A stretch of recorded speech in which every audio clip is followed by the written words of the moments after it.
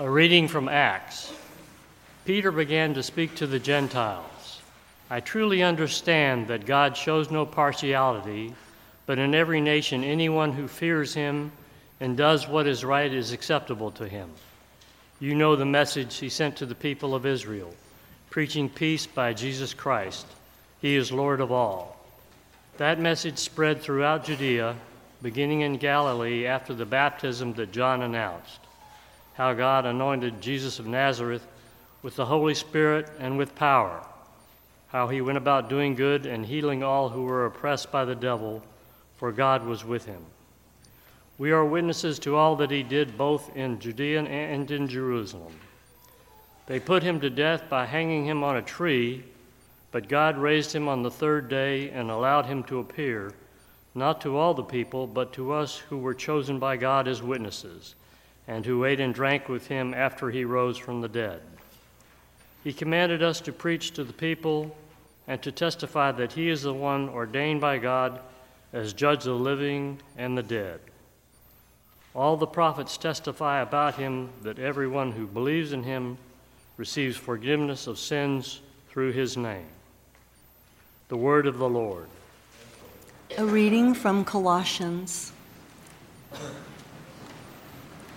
If you have been raised with Christ, seek the things that are above, where Christ is, seated at the right hand of God. Set your mind on things that are above, not on things that are on earth. For you have died, and your life is hidden with Christ in God. When Christ, who is your life, is revealed, then you also will be revealed with him in glory. The word of the Lord. Thanks be to God. Holy Gospel of our Lord Jesus Christ according to John. Glory to you, O Christ. Early on the first day of the week, while it was still dark, Mary Magdalene came to the tomb and saw that the stone had been removed from the tomb. So she ran and went to Simon Peter and the other disciple, the one whom Jesus loved, and said to them, "They have taken the Lord out of the tomb, and we do not know where they have laid him."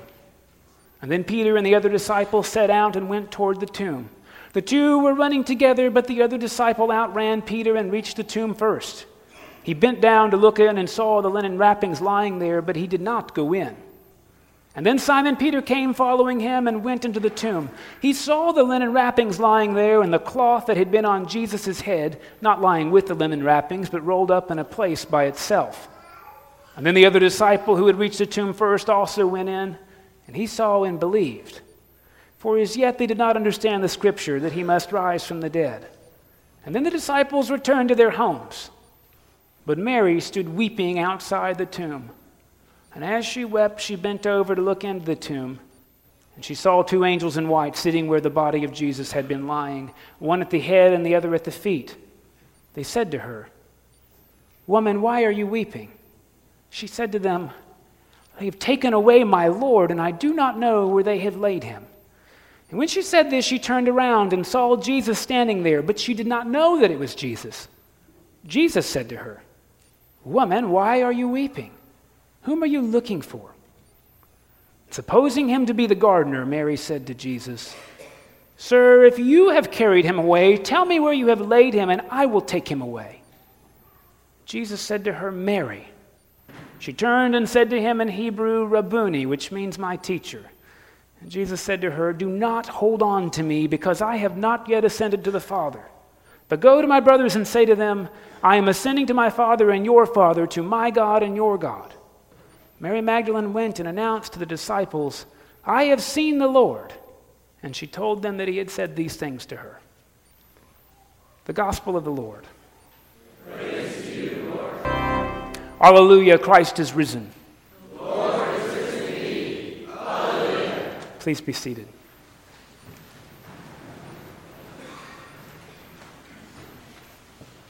Today we come to a story that many of us has heard so many times, it is frankly difficult to be surprised. But I think our invitation each Easter is in fact to be surprised. In order to do that, we might have to put ourselves in a different place in the story than usual. Usually we hear the entire story and think, golly, Mary, after 2,000 Easters, you'd think you'd have figured it out. And she hasn't. But I want to suggest maybe we haven't either. One way we can approach today is to say it's a neat day. It's neat that Jesus rose from the dead and will never die again. That's neat. But what does it mean for us? And so to walk back through the story, Mary goes to a tomb that is a small hole, a tomb that is a small tomb. And in front of it is rolled a stone, not a Herculean rock, but a round stone. Mary herself could have moved it. The purpose of the rock was not to keep people out of the tomb, but to keep animals out of the tomb, so that the body would not be desecrated. So Mary came with spices to pay her respect to her broken dreams. Mary came to mourn the loss of everything she hoped Jesus would be. She came to worship her own despair and to anoint it and to revisit it. And when she came, undoubtedly the first thing she thought when the rock was moved is, animals have got in there. And upon approaching the tomb, she realized, of course, she didn't go in. It was a little too scary of a place for her to go in, perhaps. She saw the cloths folded up, and her next thought was not about animals. It was that the body had been stolen,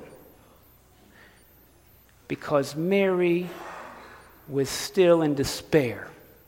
She had no hope that God could do anything after that. And so she went back, distressed, and told Jesus' best friends, the ones who had been with him for 3 years, they've stolen the body. We got to find it. We need it. I don't know why she needed it, but she did. And the friends can't believe it. Notice they have no faith either. They just want to go and see if it's true, and so they run. Peter, the rock upon which the church is built, the first bishop of Rome, the first pope, he goes into the tomb and just scratches his head because he has no idea that God could do anything with death. No idea. He goes home perplexed. Mary stays. Mary's got more mourning in her than Peter does. And then there's this fascinating incident. There's angels. They've got dazzling clothes, and they say, "Lady, what are you looking for?" "Well, they stole my Lord. They stole him from me. I don't know where they put him." And then she turns around, and golly, there's nobody there except the risen Jesus himself, and she doesn't even recognize him. It's as if the story is inviting us to consider that Mary has a map of the world and a map of her life. I think I often carry this map. Here I am, and here's where I want to be, and golly, maybe God could just give me some pointers. I took a wrong turn at Albuquerque. Maybe God could just straighten it out. All I need is just a little direction. Where's Jesus? I understood it all so well. Maybe the story is trying to tell us the resurrection is not just about getting new directions. It's about changing the entire map. God would like to change the landscape in which we chart our lives. Well, Mary's not ready. She looks at the resurrected Jesus, the one who will never die again, the one who is God incarnate, and she thinks he's the gardener. She thinks he's the hired help. She thinks he's one of those 5 guys that come to my house every 2 weeks and drive the tractor out and get the weed eater and the blower and mow my yard in 30 minutes and clip the bushes. She thinks he's one of those guys. And by the way, I think the story is telling us that if we can't see the risen Christ in one of those guys, Jesus asks us to look again. She says, "Sir, where have you put the body? I need it." We have no idea why she needs it, but she does. Maybe her dreams for who God would be and what God would do for her life are still so precious to her, even though they've been broken and disappointed, that she needs to hold them. Jesus says, "Mary," that's it. And we heard this before. Christ the Good Shepherd says, "My sheep hear my voice, and they know that I am their shepherd." And hearing her name is enough for her to put her map down for a second. And she says, "My teacher," and I guess she grabs him, because the resurrected Jesus says, "Let me go. Let me go." I wonder why it is that she grabs a hold of him. Maybe Jesus is warning us against grabbing on too tightly the image we think he is. Maybe Jesus is warning us that the Jesus we desperately want to hold on to is the dead one, and the risen Christ cannot be held by our poor imaginations. And what do I mean? Think how often we say, "Well, God, if you'd just help me out a little bit, that'd be great. Bentley would be fine. I'd take one of those. God, if you'd help me succeed in my job and just, pretty much bless my efforts, I'll pray to you sometimes and everything will be great. God, if you'd just be on my side, we'll walk in faith together." And I wonder instead if the resurrected Jesus isn't saying, "I am not on your side. Why don't you come walk on mine? I am not interested in working with your map, the one by which you are going to dither here and there and get some place you think is great when you've messed out on my imagination for yourself and the world." I wonder if the resurrected Jesus isn't saying, "You cannot hold the living God. Instead, you are to be held by the living God." I wonder if Jesus isn't asking Mary to lay the map down that she's used to navigating so she can pick up a new one where, frankly, the truth is beyond our normal consideration, that there is nothing we can do to get closer to God. Nothing. That there is nothing we can do to make God love us any less. That there is nothing we can do to make God love us anymore. I don't navigate with that map most days of my life. And it's because of a failure of my imagination. The resurrected Jesus, I think, asks us to reimagine this whole faith business. God is not a nutritional supplement here to boost us up for the day. God would transform the way we live, the way we see ourselves, the way we treat each other. There is something else incredible about this story. See, we've heard it so many times that it's in some ways relatively easy for us to hear the story of Jesus. Good Friday's a bad day. He dies, and on Saturday he's in the tomb, and that's bad. But we know what's happening on Sunday. We know there'll be a resurrection. And golly, in some ways that makes Friday and Saturday just a little easier to bear. That makes the story sort of a neat thing. I think, again, though, the Easter message asks us to reconsider where we are in the story. Mary and the disciples had no idea that God could bring new life out of a place of death and abandonment. No idea. And if I'm honest with you, I don't have that idea in many of the stories I walk in my own life. If I did, golly, wouldn't life be easier? If I knew my kids would turn out all right, the sleepless nights, the petty argument, the enforcing of the rules, I could bear it. I could bear the Fridays and the Saturdays of those moments if I knew new life was coming.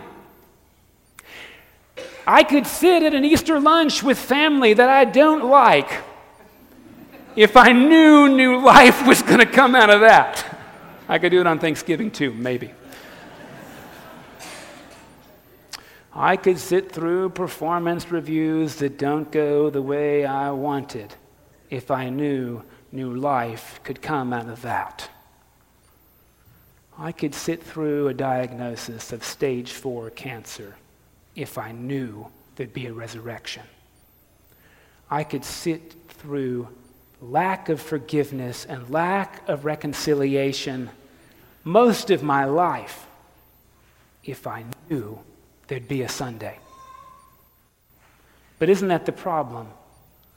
We don't know. Or maybe, put a different way, maybe the problem is we don't trust. Now, I'm not naive, and the gospel isn't either. So pay attention that when Jesus comes back, he is still extremely wounded in 5 places. And when Jesus ascends into heaven, the wounds go with him to God. Part of the Easter story is new life does not mean the wounds go away. It does not. But I think part of the story isn't that new life comes in spite of the wounds. Maybe the story is that new life can come with them. Maybe the story is that with God, something truly miraculous can happen, which is that new life can come precisely in those places of mortality and fear and abandonment and death. And maybe part of the Easter story for us is to live our lives backward from the conclusion that God is capable of doing more than we can imagine. God is capable of bringing new life, life that will never die, and of precisely the tombs and the crosses that we find ourselves in almost every day on Fridays and Saturdays in the stories we walk. Maybe the story is about our willingness to let go of Jesus so that he can truly be raised above us and raise ourselves to new life so that we might join him in a resurrection life within us, but so that we might also be the catalyst of resurrected life with each other in places of death like Syria and in Haiti and in homeless Houston and in our offices and our family parties and in our long sleepless nights. Maybe the story is that God would raise us to new life exactly in those places. And maybe that's why one of the principal metaphors for all of this is death and new life. Maybe it's trying to get us to think God doesn't want us to make an adjustment here and here in the way we live. God wants us to live a completely new and different way, which might mean we have to die to the old way. I am certain that that is what baptism is all about. The earliest Christians went all the way under the water. And when they came out, it was like, well, being born again into a new way of living. And we have the joy this morning and the privilege of celebrating that sacrament.